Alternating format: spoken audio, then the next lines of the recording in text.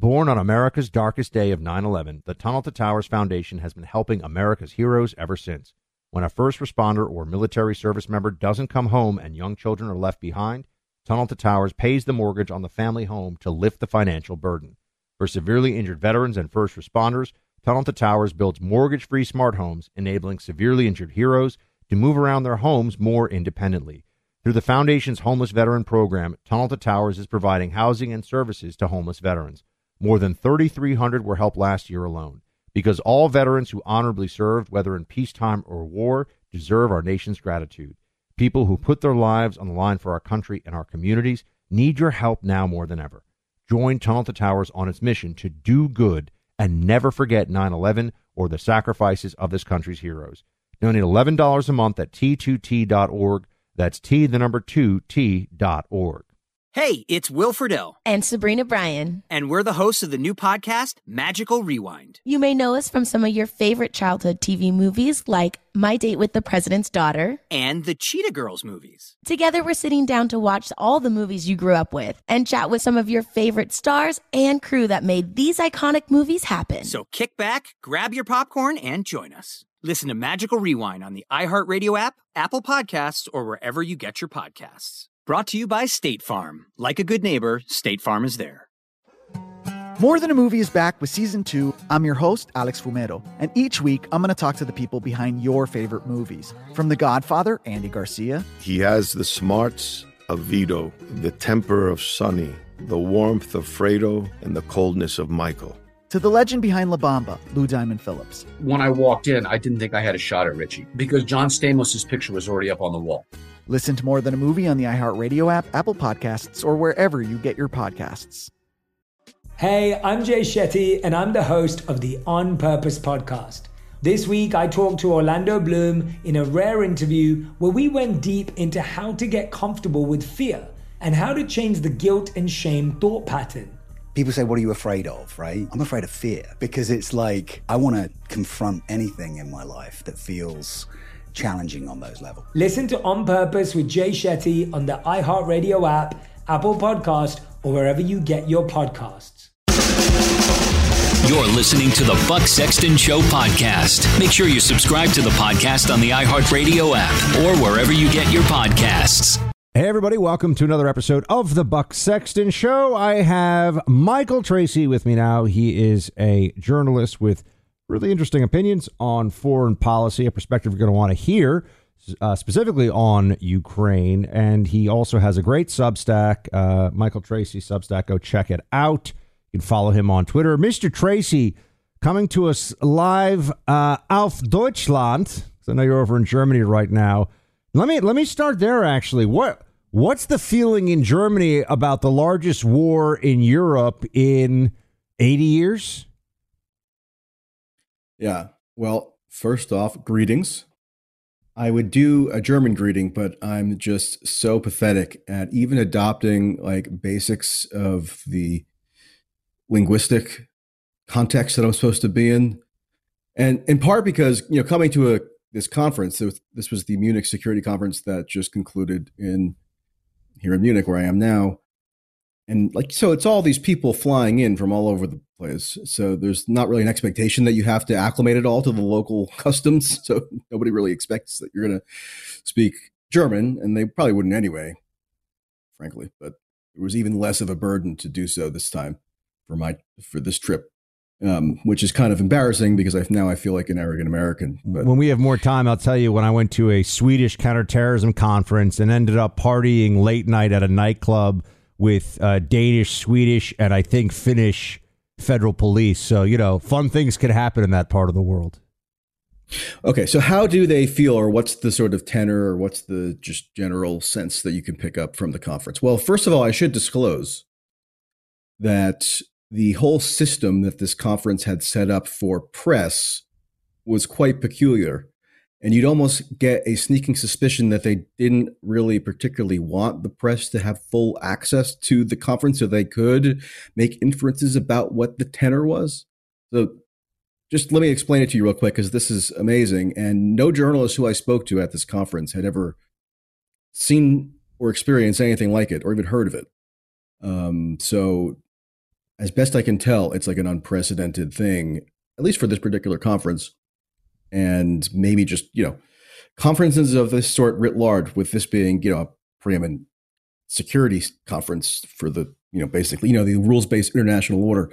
So you have to obviously sign up ahead of time to get a press credential, which is standard. But once you arrive and are issued the press credential, you can't just then waltz in to the venue as you might anticipate, right? You have to go to a press sort of monitor or a selection of staff who have this booth or this room set up. And in order to get into the main venue, which is a hotel right in the center of like the old city of Munich, in order to get into the hotel, you have to declare a specific purpose or a specific destination or a specific task for why you're entering the hotel, number one. And then number two, you also have to be escorted the entire time. They actually call it an escort system, that you're in the hotel by one of these like 20-year-old German guys who they have lined up ready to accompany journalists as like a chaperone or a babysitter. And, you could try to lose them. I've heard of instances where like journalists were able to sneak away and like, hide in the bathroom or something to have a bit of free access. But, they were pretty, insistent on making sure that you never left their sight. And it was very odd. Definitely not the embodiment of press freedom that you would expect based on the rhetoric of these people, where they're always talking about how we have to stand up for liberal values and defend the rules-based international order because we cherish principles like, freedom of the press, whereas these authoritarian countries, they crack down on the press, which, is true in certain respects, but that tends to kind of obscure how, also the high-minded liberal order countries or entities can engage in a bit of chicanery themselves in that respect. But that's just a little bit of a sort of ephemera if people are curious. Right. So how freaked out are the Germans about the giant? Get some good access. How freaked out are the Germans about the war in Ukraine right now? Or rather, what's the opinion of the Germans about the war in Ukraine? Well, so there is a new-ish defense minister who came into office in January. His name is Pistorius. And he entered that position right around the time when there was that whole hubbub about whether Germany would send these Leopard tanks to Ukraine, and then there had to be a deal struck between the Biden administration and German Chancellor Scholz for the U.S. to at least pledge in theory to send M1 Abrams battle tanks, whereas in the meantime, so as to enable in the meantime Germany to send these Leopard tanks. And just going based on the rhetoric of the new defense minister and also the foreign minister, which is a woman who's from the Green Party, Babak, they're getting almost very conspicuously strident in their rhetoric, because you would expect in ordinary circumstances Germany to be among the more resistant countries in one of these like transatlantic coalitions. So it would be the US, the UK, maybe the Baltic states and Poland and so forth, at least in the context of Ukraine, being most strident and most aggressive in pushing certain measures that they would like to take in terms of the conflict with Russia. Whereas Germany and, to some extent France would be more wary, right? Given for a variety of historical reasons. Also, Italy and so forth would be in that category. But what's notable now, and this is sort of a break with precedent or a break with what had been the more conventional expectation, is the rhetoric is hardening even with the German officials. Like Pistorius, the defense minister, gave a speech or declared at one of his appearances at this conference that Ukraine must win. He gave like a maximalist declaration as to what must happen militarily in the war for victory to be achieved, which is beyond the kind of declarations that you would have gotten even maybe just 6 months ago from the German government. And in terms of the woman who's the foreign minister, Babak, she's been one of the most hardcore advocates of accelerating the kind of interventionist policy in Ukraine from the outset, which is ironic because she's a member of the ruling coalition as a Green Party member. So the Green Party is one faction within the ruling coalition of Scholz, right? And so they have Green Party members that get appointed to high positions of state, such as foreign minister. And she's been agitating for months and months and months for Scholz to be more assertive and more, antagonistic toward Russia, essentially. And why is that ironic? Well, first of all, the Green Party is kind of what most people probably would have thought before a year ago, the dovish party, right? Like the peacenik, crunchy party where, they'd rather like strum an acoustic guitar and sing Kumbaya than do anything even related whatsoever to the military. But they're among the most strident now. And wait, why do you think that is? And if you look at their why is that? Well, it's interesting. Yeah. Why is it? Yeah, it's a good question, and it also relates to why the Democratic Party is so unified on this. That was my next question. There's a bit more dissension among the Republicans, even though there's definitely majority support for the policy, but there's a little bit more dissension, right? Yeah, because I think it has to do with with the ideological contours of the war that have been imparted onto it. Or they look at the conflict, meaning just the generic liberal kind of mainline opinion, especially within elite circles. They look at the conflict in Ukraine and they heighten like the cosmic significance of it to the point where they're imbuing it with these dimensions of some sort of, apocalyptic battle between authoritarianism and democracy, or fascism and liberalism, or one of these like grand ideological crusades, right? That's why they're always invoking World War II. That's why World War II now, more than at any point that I've been alive anyway, is be the most potent analogy in kind of conferring moral salience. This is a good versus evil conflict is the basics of it. This is the good guy, the bad guy, the cowboy in the white hat, the cowboy in the black hat. Putin is Hitler. Right? That's how this is lined up. Yeah, and they also then can relate that to their domestic political foes, right? Because in the U.S., I don't have to tell you, it's not just the determination to stop Putin that's informing the fury with which a lot of Democrats approach this issue. It's that it also they also view it as connecting or intersecting with their domestic struggle against insurrectionists and fascists and white nationalists and so forth, because Trump was seen as this colluder of Putin's, right? And so Putin was depicted starting in 2016, really, and Hillary Clinton, believe it or not, initiated this, or I don't know why you wouldn't believe it. I'm sure you would. She sort of initiated this conception of Putin that was sort of new circa 2016, that he wasn't just this, revanchist Russian former KGB agent who we had to be suspicious of, right? He was also this like exporter of right-wing authoritarianism and trying to undermine liberal democracy by subverting the rules-based international order through these ideological interventions. To Democrats, there is a Putin-Trump axis of evil, if you will. I mean, this is what right. They've created over the years of the Trump over the Trump presidency, and now it's extended. And I do remember with some of the not just hyperbole, but the outright fabrications from the Trump era about Russia and Putin specifically. Some people, and I believe you were among them, if I remember from your Twitter, were warning, hey, maybe just creating Russia as this almost cartoonishly evil country that is trying to destroy America from within and with whether it's via Facebook or democracy, maybe this will have long-term foreign policy implications. I think we're actually already seeing some of those foreign policy implications right now.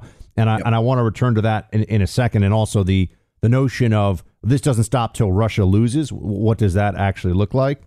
But I want to take a moment for our sponsor here, because if you're a T-Mobile subscriber, they're investigating a data breach that exposed a sensitive personal information of 37 million customers.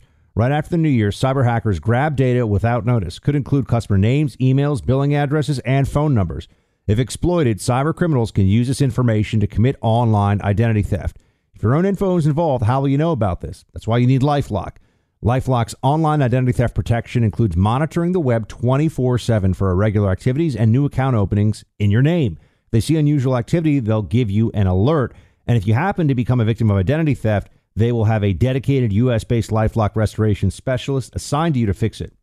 It's important to understand how cybercrime and identity theft are affecting our lives. No one can prevent all identity theft or monitor all transactions at all businesses.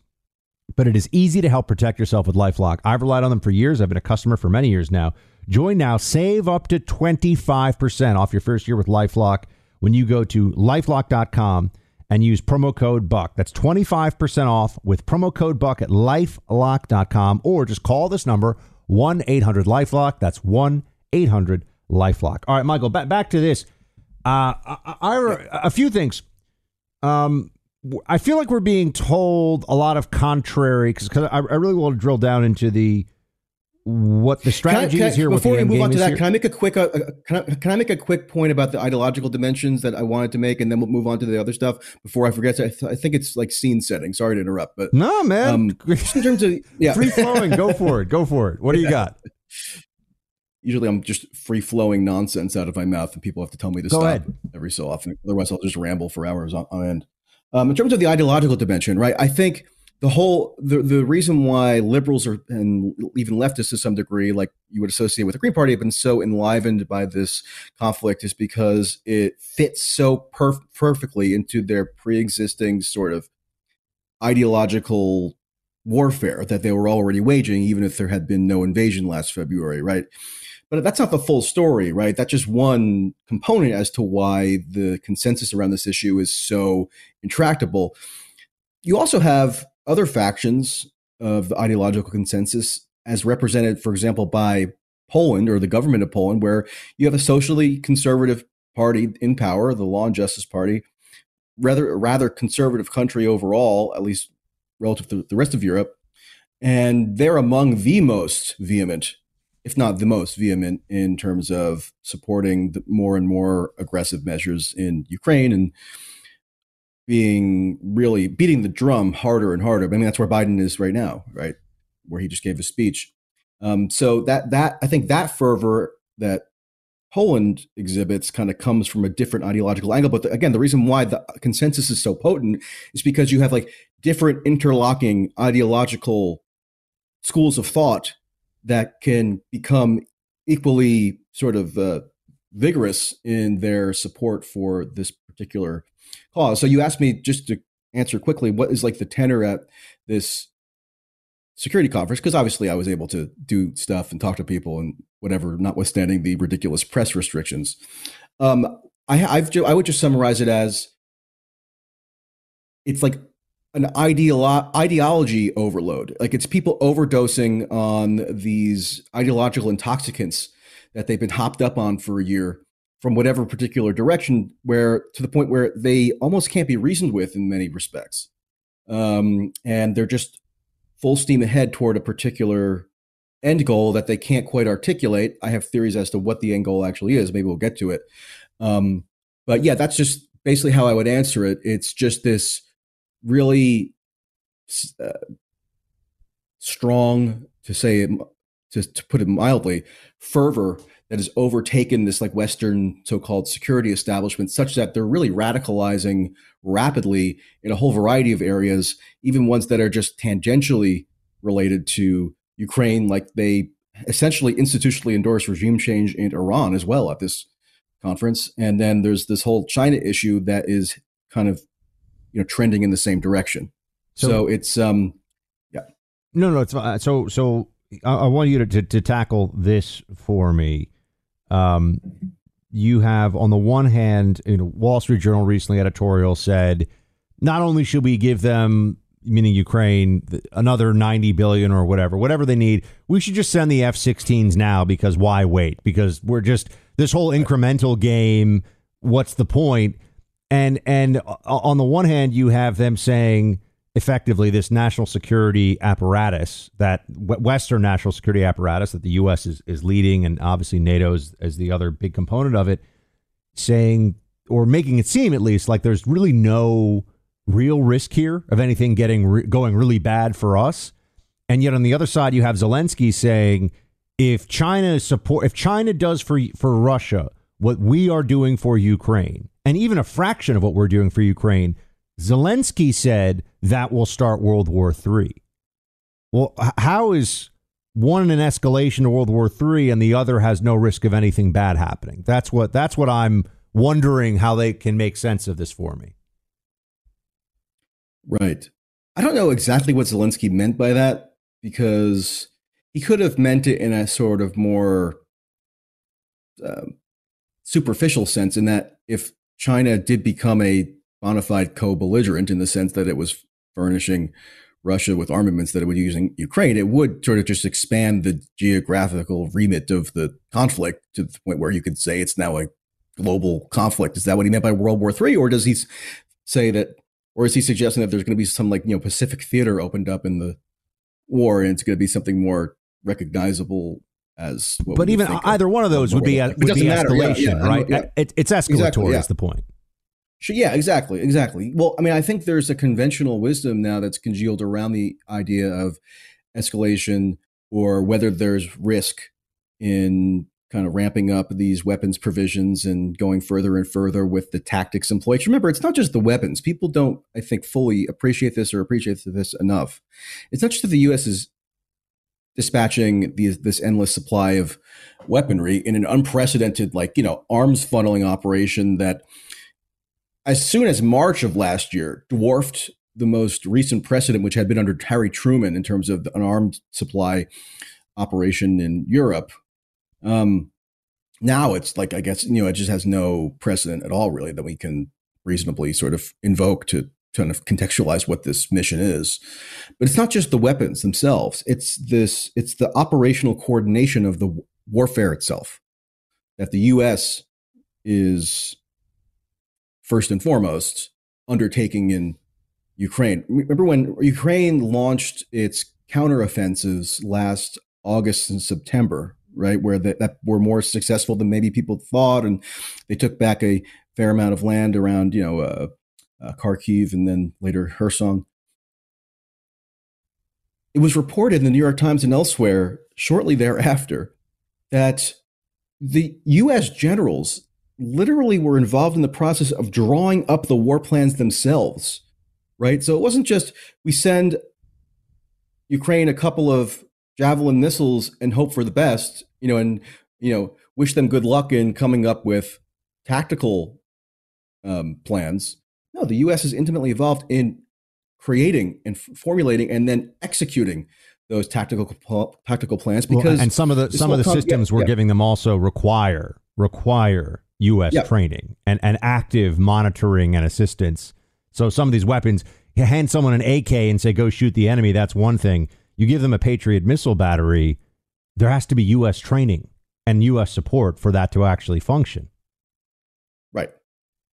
Right. I mean, one of the reasons that the Biden administration had cited as to why they were not going to send those Patriot batteries that he announced in December, but when they were asked about this, meaning when Pentagon officials were asked about this, last March or so, would the U.S. entertain the idea of sending Patriot batteries to Ukraine? It was dismissed as just a non-starter, because to operate those Patriot batteries, these Pentagon officials said, would require U.S. forces on the ground. And we don't want U.S. forces on the ground. That's what Biden says is the red line that the United States is not going to cross policy-wise. And then sure enough, 9 months later, the Patriot batteries are deployed. Now, who knows who's going to be operating those? I mean, do I doubt that Ukrainian soldiers can garner the knowledge necessary to at least in part, operate the missiles? No, I don't necessarily doubt that. But I don't know for sure. You and I and nobody knows what the actual operational arrangement will be in the management and execution of those. Well, I do know that it would have to be once they're set up. From my previous life, I mean, a Patriot system, someone has to train them. I mean, to your point, they could learn how to do it themselves, but there has to be active assistance in that phase of getting them up to speed so they can operate what is a complicated and very expensive weapon system. Is it your perception? I feel like the biggest debate right now, or maybe the center of the problem, is absent U.S. troops in Ukraine. I think the perception of the national security apparatus is Putin won't do anything to us or to escalate unless we actually send in troops. Therefore, why not send F-16s, Abrams, like the whole, all of it? Just go with all of it. Are they right? I think that logic is actually coherent, meaning I wouldn't endorse that logic necessarily. But if you do believe, say, that it is true that Putin will not escalate short of some sort of more overt, unambiguous, direct U.S. military intervention, then they have a point when they're saying it doesn't make a whole lot of sense to deploy these different weapon systems so incrementally and haltingly, right? Because you're saying that that's all under the escalation threshold. So why not just do it all at once rather than, dither for months? Now, I don't think that's necessarily an accurate assessment, but if that is your assessment, then at least it's internally coherent to make that argument. But my question to you is, do you think that's an accurate assessment? Well, I don't think there's really a basis to believe it's accurate. Here's the conventional wisdom that seems to have emerged around this question of escalation and so-called red lines, which I hate because it's a cliche, and I guess I just hate all cliches, but this one in particular because it obscures the gravity of the subject matter in a lot of ways. They think that because there's this, conventional wisdom now among people who always wanted to escalate anyway, so they were going to try to fashion whatever arguments they could to justify that. But those people now have settled on this sort of circumstantial argument, or this argument based on what's happened so far in the conflict, where they're saying, look, back in the fall, there was that period in October where Putin seemed to allude to the idea of potentially using the Russian nuclear arsenal for some sort of reprisal. He didn't make a direct threat, but there's a clear allusion to it. It was in actually the speech that he gave on September 21st when he announced the annexation of those 4 new oblasts, right? And so then, Russia annexes the oblasts. They have these so-called referenda, which I don't think necessarily would hold up to scrutiny if you wanted to sort of decipher what it means to have a free and fair election. They're under military occupation. That's sort of a separate issue. But so then, Russia then formally declares that those 4 oblasts are part of Russia, right? And they also assert that the Russian nuclear arsenal can be used in the event that parts of Russia are existentially threatened. Now you have parts of Russia that are in a hot war zone. So theoretically, based on what is understood to be their nuclear doctrine, although who knows what the actual nuclear doctrine is. I mean, people just kind of pontificate. Somehow there are more people in the United States, like on CNN, who are experts on the Russian nuclear doctrine than the American doctrine. I don't know how that came about. But it is true that those territories were incorporated into Russia, and you could make a theoretical argument, if you're Russia, that the nuclear use is warranted to defend those oblasts. They think that, meaning these national security types and whoever would be of the sort that would populate a Munich Security Conference, they've convinced themselves that because, or at least they're claiming to be convinced, that because Putin's red line was crossed, in that the United States didn't back off from Zaporizhia Oblast and whatever when he annexed them and made them part of Russia, that means his whatever red lines he suggests that he has, or that might have been postulated that he has, they're not really there, and it's just all a bluff. And so that gives us license, these people say to themselves, just press on even more aggressively forward, because we know that Putin really is all talk. Now, I think that makes no sense, because Putin not doing a nuclear reprisal just because one so-called red line wasn't crossed doesn't mean that he wouldn't do it for an additional one. Like that one thing doesn't lead to the other there in the logical construction. It's just like an assumption or a conjecture. And second, you don't even know. I mean, these people don't even know what a red line is. I mean, they use that term because Obama said it once at a press conference in 2012 regarding Syria. And then it just became this like constantly invoked cliche that really has no tangible content to it other than what people are speculating might be like the point of no return for a certain world leader. In like military and national security analysis circles, it is used all the time. And when they talk about war gaming, which is another thing, by the way, that doesn't. I've partaken in war games in my past life. I've seen, and the problem with war games is it's not a game, and so you have no idea how the war is actually going to go. It gives you at best a very rough approximation of how conventional force on force would react if the following dependent variables are all true. That all said, on even just the red lines issue, the notion that there is an axiomatic or that there's a dogmatic and immediate response that you would get from an action independent of everything else going on, I think it is a problematic way of thinking about it, right? I mean, they could say, well, red line is if someone goes to take the capital city or something. Well, I mean, certain red lines are so obvious you don't need to say them. And others, I think, would be more situational, which brings us back into Ukraine and what Putin is willing to do here in order to see this thing through, which I think, by the way, is he'll see it through with whatever he can, however he can. I wanted to ask you, and also, go ahead. Sorry, I was just going to make just a quick point on that. And the certainty that these people have, meaning like the conventional NatSec community, who I think are probably the one demographic on Earth that I can most confidently say is just full of crap, almost 24/7 and almost universally, with so few exceptions that like they don't even really factor into whether you can just declare them universally full of crap. One thing that they don't factor into this whole newfound certainty that they have about Putin's fecklessness, or how he's really just,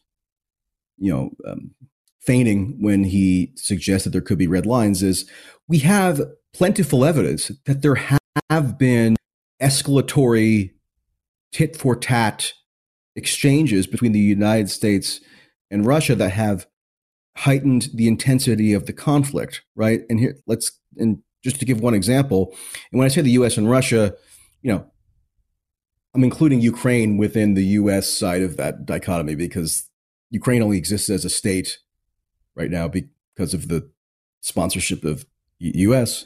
And not even just the military portion of the Ukrainian state either, the civil state as well. Like USAID is just paying all the state pensions and benefits of state employees in Ukraine, but that's side issue. But when Ukraine, remember, did that truck bombing attack on the Kerch Bridge in Crimea in October, right, which was odd odd from the standpoint of it had certain kind of classical markers of what we've come to believe would constitute a terrorist attack. But of course, it wasn't called that at all in Western media, because that would impugn Ukraine, and can't do that because, the high principle always is to be a partisan for one of the warring parties rather than be, truthful about stuff. It tends to be the case with warfare, at least as I have observed it. When that happened, which is obviously a fairly adventurous or audacious act on the Ukraine Special Forces part, given the kind of centrality of Crimea to like what seems to be Putin's sort of conception of his sort of historical epoch as leader of Russia. And that bridge is one that he personally oversaw the construction of. and opened it relatively recently. Once that happened, Russia did escalate in turn. So that was an escalation in the sense that it like opened up sort of a new sphere of warfare and a newly audacious sort of tactic of warfare. And then Russia did the same in that it reciprocally then began what became a months-long campaign of bombing civilian infrastructure in Ukraine, the electrical grids and whatever. It was not even ambiguous that was portrayed by Russia as, at least in part, retaliation for the truck bombing on the bridge, right? So when people in these national security cliques say that, oh, the red lines are all a bluff, Putin has belied with his actions any idea that we should be concerned about this in terms of escalatory potential, what they, I think, willfully, or I think either they willfully ignore it or they're so ideologically intoxicated that they can't bring themselves to even be able to perceive it anymore. What they're not mentioning is that there is a huge array of evidence that there is this kind of synergetic escalatory dynamic in Ukraine, where we can anticipate that Russia will escalate given escalatory behavior that the U.S. does or that Ukraine does in tandem with the U.S. So that dynamic exists. It's just a point of like, how high does the escalatory ladder reach to the point where it becomes something truly cataclysmic, such as nuclear use? I want to come back to the very important, I would argue, central question of, is this all, from the U.S. perspective, and what the Biden administration has done to this point, a massive blunder? But hold that for a second. I want to come back to it. I want to talk about the Tunnel to Towers Foundation for a second. Born from the tragedy of 9/11, the Tunnel to Towers Foundation has been honoring America's heroes ever since. The foundation honors fallen and severely injured heroes and their families with mortgage-free homes. This year alone, hundreds of Gold Star and fallen first responder families with young children and our nation's most severely injured veterans and first responders are receiving homes. More than 500 homeless veterans received housing and services last year. More than 1,500 are receiving houses and services this year. This coming Memorial Day, all of the brave men and women lost since 9/11 in the War on Terror are having their names read aloud in a Tunnel to Towers ceremony in our nation's capital. Through the Tunnel to Towers 9/11 Institute, the foundation is educating kids in kindergarten through 12th grade about our nation's darkest day. Join Tunnel to Towers on its mission to do good. Please help America to never forget its greatest heroes. Join me in donating $11 a month to Tunnel to Towers at t2t.org. That's T2T.org, T2T.org. All right, Mr. Michael Tracey, is this a massive blunder in the making, the U.S. role in the Ukraine-Russia war, or is this something that can drag on and it will just be another budget item that some people complain about, but eventually no real consequences? Well, I guess it depends on what the desired outcome is or what objective is being pursued, because given the objective that was articulated around when the war started, or at least in the first several months, you could make an argument that far from being a blunder, it's actually been a grand success in that when Lloyd Austin and Antony Blinken first made their triumphant entrance into Ukraine after the war started in April, Austin made a comment that became fairly well known and widely remarked upon, where he said that one of the chief aims of U.S. policy in Ukraine was not merely to enable Ukraine to achieve victory on the battlefield, but to, quote, weaken Russia. And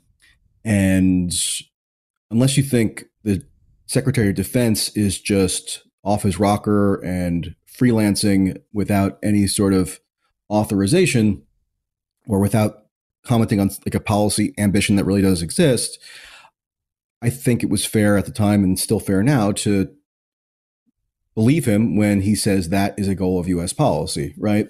And there was also a column that was published by Neil Ferguson in Bloomberg in March of last year, where he claimed to have overheard a Biden administration official blabbing at some function where the official blurted out that the whole point of this Ukraine interventionist policy was to, quote, bleed Russia dry, right? Which then kind of gives a little bit more explanatory power to why certain decisions have gone the way they have, right? So we talked before about the people who are complaining about the laxity of the deployment of different weapon systems, right? They want it done faster, and they don't want any sort of more hindrances in terms of which styles of weapons can be sent. Well, if your whole object is to just bleed Russia dry, then maybe your idea would be to just prolong the conflict and escalate it incrementally and gradually rather than dumping everything into the war zone at once, because the idea is just to have Russia burn its resources and eventually weaken it to the point that something can be done in terms of potentially fostering regime change or some other resolution. So, yeah, but in terms of a blunder from a more, I guess, substantive perspective, so kind of doing away with like whatever framework the actual advocates of the intervention have adopted for themselves. Yeah, like what's one best thing for that I America, always find, that framework. Go ahead. Yeah, well, yeah, or like what will reduce the incidence of just mass death and suffering and destruction?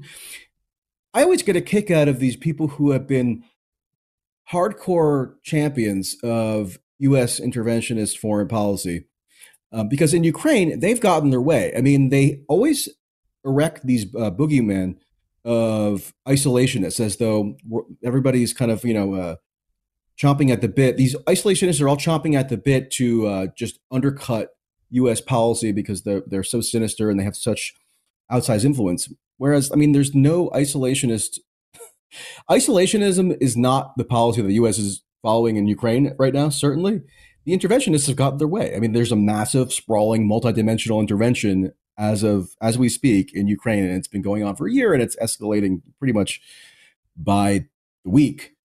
But they'll sort of posture as having the moral high ground, right? So the people who maybe are skeptical of interventionist U.S. foreign policy, they're morally blighted. They're sinister. They have ulterior motives. Maybe they're paid by Russia, whatever, or doing propaganda or spreading disinformation. Whereas the people who are champions of this policy, they have the moral high ground. They understand the stakes. They're like humanitarians of some kind. Meanwhile, look at the fruits of the policy that they've been promoting for the past year.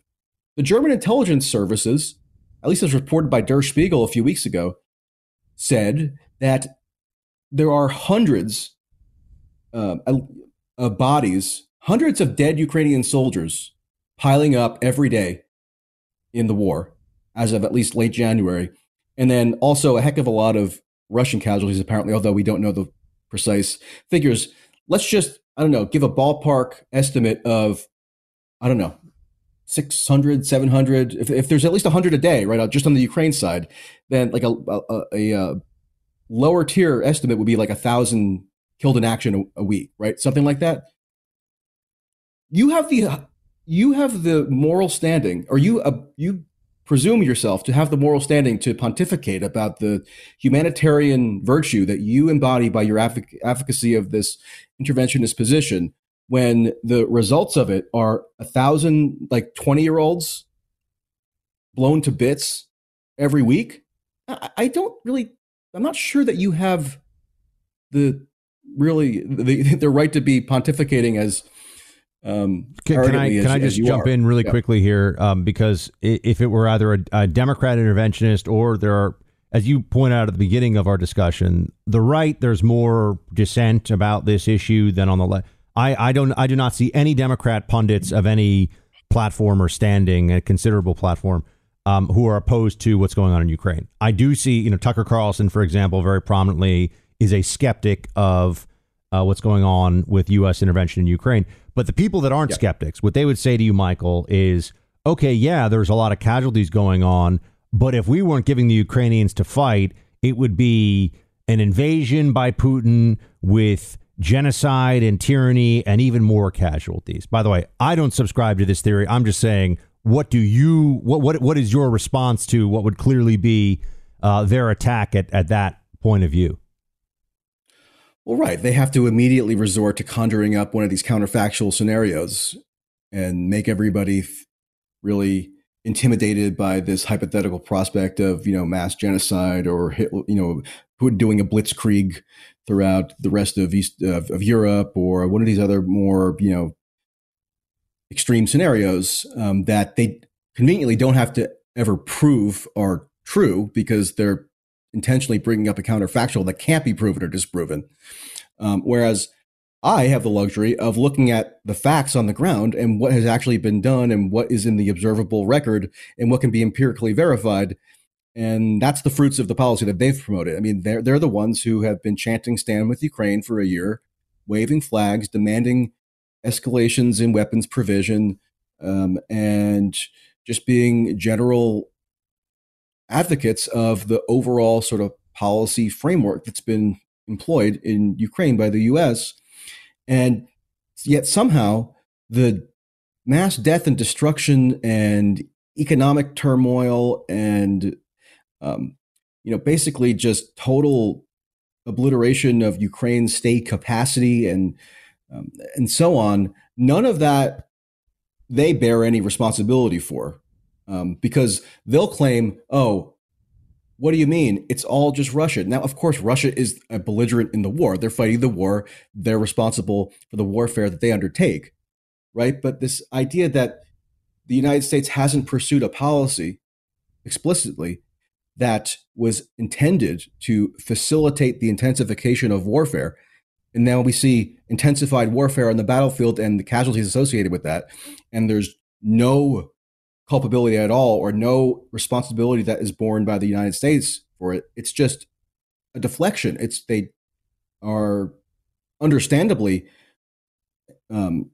resistant to being called to account for the ramifications of what they promoted, because what those ramifications are, we can see with our own eyes. It's the immiseration of Ukraine and with no end in sight. Well, so that's I don't what know I that I want would to be ask so. you. I don't know that I would be so smug if I were in their position to somehow act like you've been morally vindicated or tactically vindicated or vindicated in some other sense, given what seems like a rapidly expanding disaster.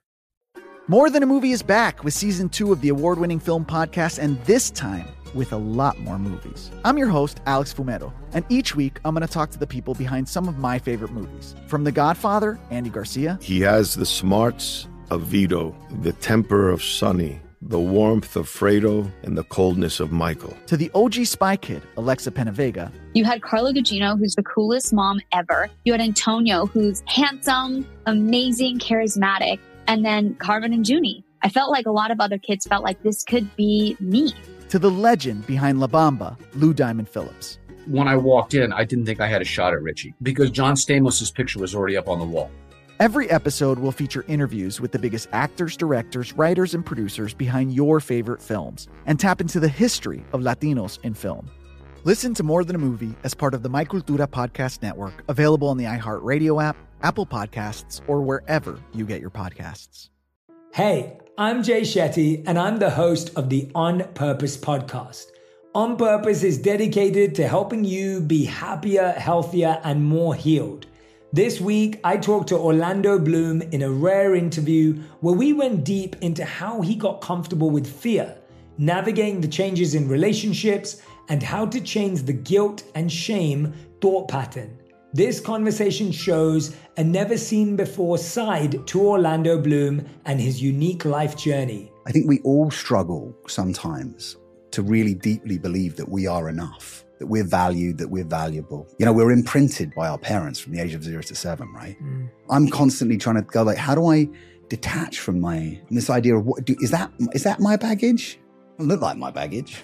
I mean, I know, okay, that's mine. Let's unpack that. Listen to On Purpose with Jay Shetty on the iHeartRadio app, Apple Podcast, or wherever you get your podcasts. Welcome to 500 Greatest Songs, a podcast based on Rolling Stone's hugely popular, influential, and sometimes controversial list. I'm Brittany Spanos. And I'm Rob Sheffield. We're here to shed light on the greatest songs ever made and discover what makes them so great.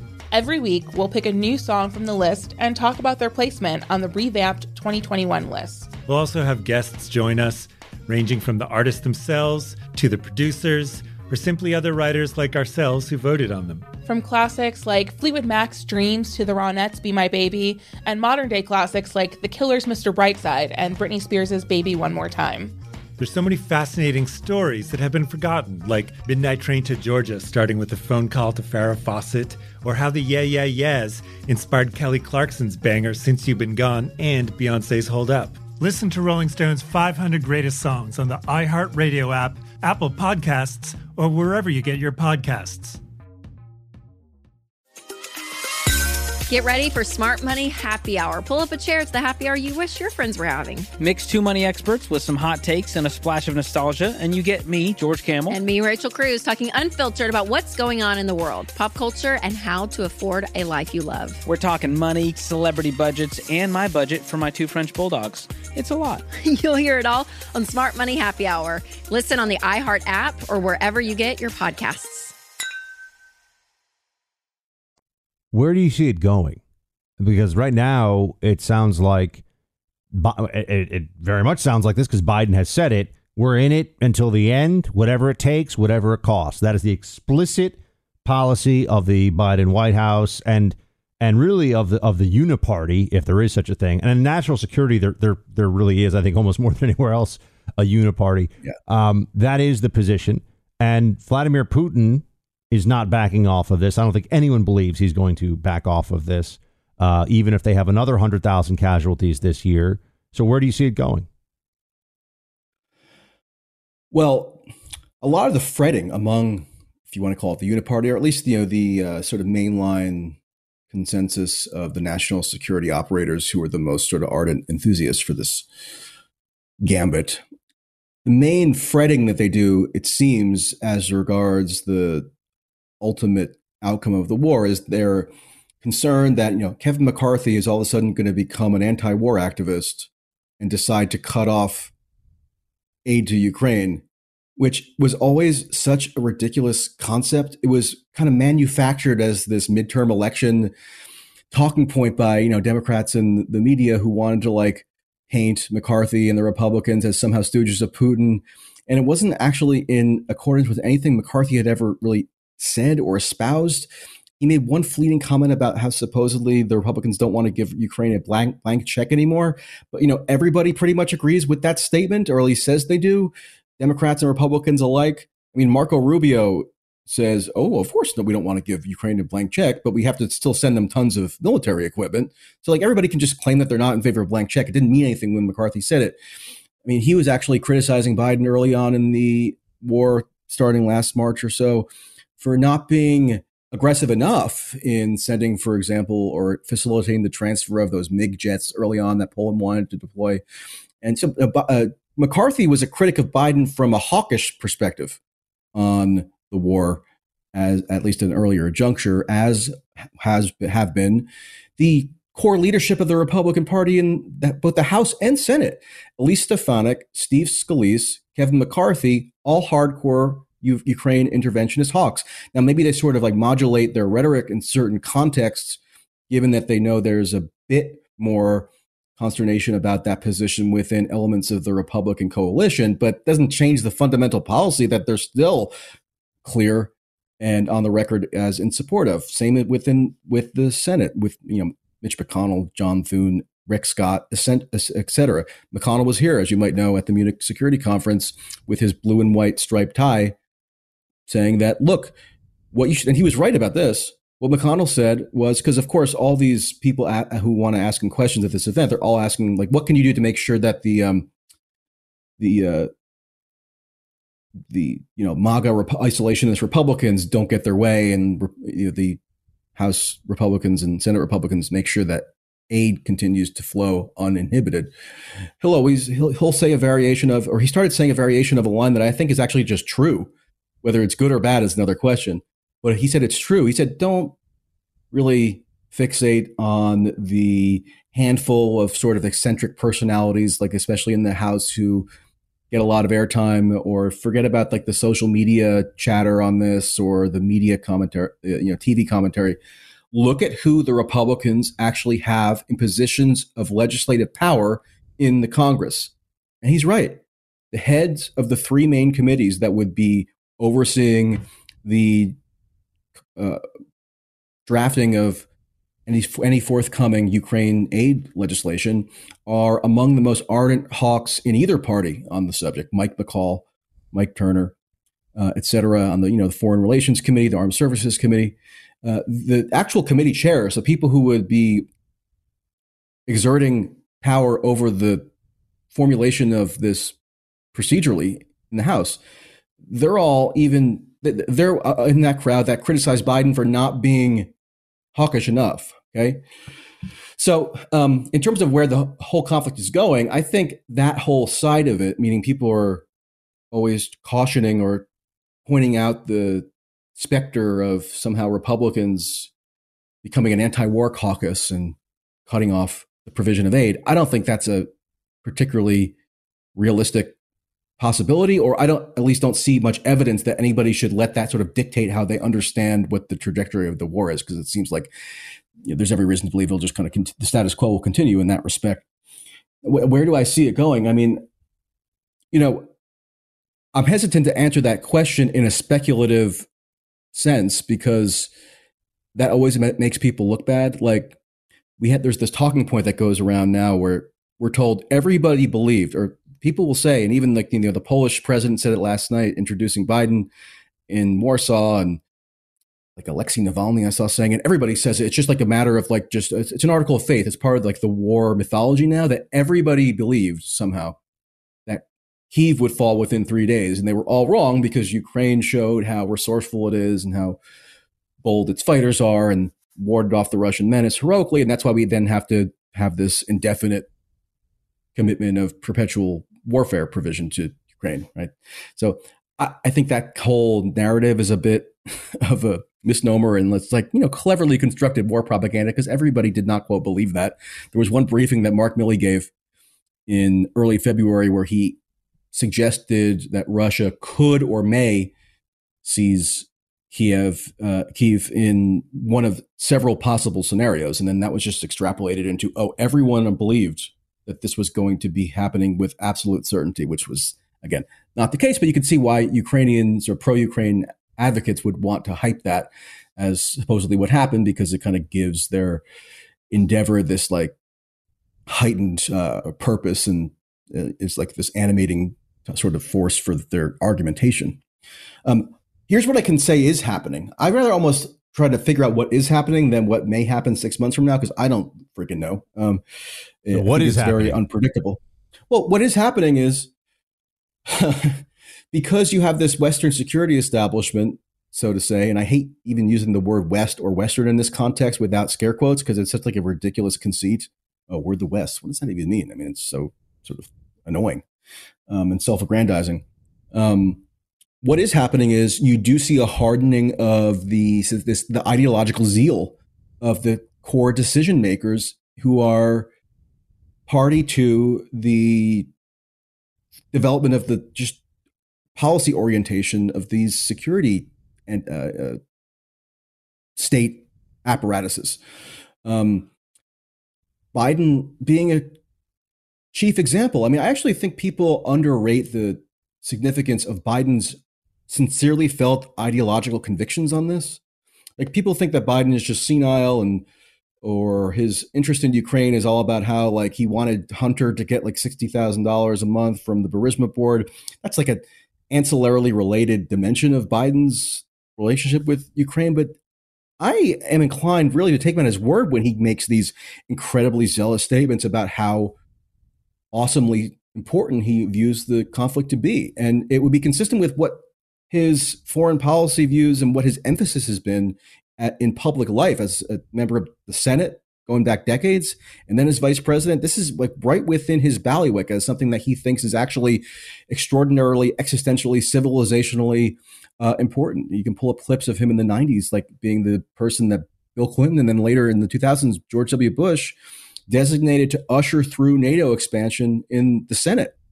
So while he might not have been like a long time zealous, he might not have been a long time ideologue with regard to like Afghanistan, right? Which is why he allowed for or ordered the withdrawal in 2021.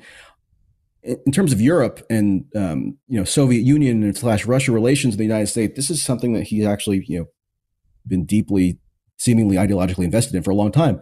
So I'll take him at his word on that, and that's actually all the more reason to presume that the commitment is going to be indefinite, or at least there's no reason to think that the current trajectory will change. And what is the current trajectory? It's these escalatory spirals that are tit for tat and have this synergistic sort of relationship with one another between the US / Ukraine and Russia, that although people claim that the red lines were never crossed and Putin was bluffing, right, as we were talking about before, we're at a point now. I mean, if I told you a year and a half ago, or if you told me a year and a half ago, right, that the US would be essentially, functionally, effectively in a hot war with Russia, in that you have this incredibly intense operational involvement in the actual combat that the U.S. is engineering, you have the weapons provision, the diplomatic side of it, the economic subsidy, and so forth. If you had told me that and given me some examples of like what this has manifested as, like, for example, in December of last year, there was a drone strike 300 miles inside Russia, okay, on an airbase that housed part of Russia's strategic nuclear fleet. Ukraine did another audacious act and did a drone strike on that base. Now, that's the U.S. sponsoring Ukraine's ability to do that. Whatever direct operational role the U.S. might have had in that particular action is sort of beside the point. It's only because of the U.S. sponsorship that the Ukraine military can do anything at all right now. If you had told me that happened, right, or that the U.S. would be declaring, through the words of the president, that nuclear apocalypse. Remember Biden said this in October? Yeah. Nuclear apocalypse is a greater threat than at any time since the Cuban Missile Crisis. Or you had told me just a dozen or more other insane things that exemplify this conflict. I mean, even just a few weeks ago or 2 weeks ago or so, the Washington Post reported that when the Ukraine military fires any rocket attacks at any Russian target, that every single time, or virtually every single time, the United States is effectively firing the rocket, in that it's providing such precise and granular real-time intelligence that it's essentially a second party to the actual conduct of the strike through a base that the U.S. has on the periphery of Ukraine, somewhere in one of these other countries like Romania or Poland. I mean, that's insane. That's like direct war with Russia. Okay, so people have been habituated, or they've been acclimated to how jarring and insane that is over the last year because of the way that they've approached this issue policy-wise. I mean, the Biden administration, Congress, et cetera, they've done the escalations incrementally. When the war first started, supposedly it was like this limited humanitarian aid mission with a couple of rifles and javelins, and that was it. Now we're furnishing Ukraine an entirely new military with F-16s potentially, or at least that we know now, Abrams tanks and Patriot batteries and everything else. It's not what it was sold as from the outset. Michael, we got to leave it there. Michael Tracey, everybody, check out his Substack. Michael will have you back with more time to talk about this and other subjects too. Thanks for being here on the show, man. We appreciate you. All right. I enjoyed it. Thanks. Born from the tragedy of 9/11, the Tunnel to Towers Foundation has supported our nation's heroes and their families ever since. Heroes like Marine Corps Sergeant Adam Mayo. He served our nation for over 7 years before he was severely injured during training. He was left paralyzed from the chest down, severely limiting his ability to move around his home independently. Tunnel to Towers paid Sergeant Mayo's mortgage, removing a financial burden for him and his family. The foundation gave him a specially adapted smart home designed for his specific needs. Tunnel to Towers helps severely injured service members and first responders, as well as Gold Star families and the families of fallen first responders. It has already come to the aid of so many heroes and their families by providing mortgage-free homes. The foundation is also committed to eradicating veteran homelessness. Join Tunnel to Towers on its mission to do good. 95 cents of every dollar goes directly to their programs. Donate $11 a month to Tunnel to Towers at T2T.org. That's T2T.org. More Than a Movie is back with Season 2. I'm your host, Alex Fumero, and each week I'm going to talk to the people behind your favorite movies. From The Godfather, Andy Garcia. He has the smarts of Vito, the temper of Sonny, the warmth of Fredo, and the coldness of Michael. To the legend behind La Bamba, Lou Diamond Phillips. When I walked in, I didn't think I had a shot at Richie because John Stamos' picture was already up on the wall. Listen to More Than a Movie on the iHeartRadio app, Apple Podcasts, or wherever you get your podcasts. Hey, I'm Jay Shetty, and I'm the host of the On Purpose podcast. This week, I talked to Orlando Bloom in a rare interview where we went deep into how to get comfortable with fear and how to change the guilt and shame thought pattern. People say, what are you afraid of, right? I'm afraid of fear because it's like I want to confront anything in my life that feels challenging on those levels. Listen to On Purpose with Jay Shetty on the iHeartRadio app, Apple Podcast, or wherever you get your podcasts. Get ready for Smart Money Happy Hour. Pull up a chair. It's the happy hour you wish your friends were having. Mix two money experts with some hot takes and a splash of nostalgia, and you get me, George Camel. And me, Rachel Cruz, talking unfiltered about what's going on in the world, pop culture, and how to afford a life you love. We're talking money, celebrity budgets, and my budget for my two French bulldogs. It's a lot. You'll hear it all on Smart Money Happy Hour. Listen on the iHeart app or wherever you get your podcasts.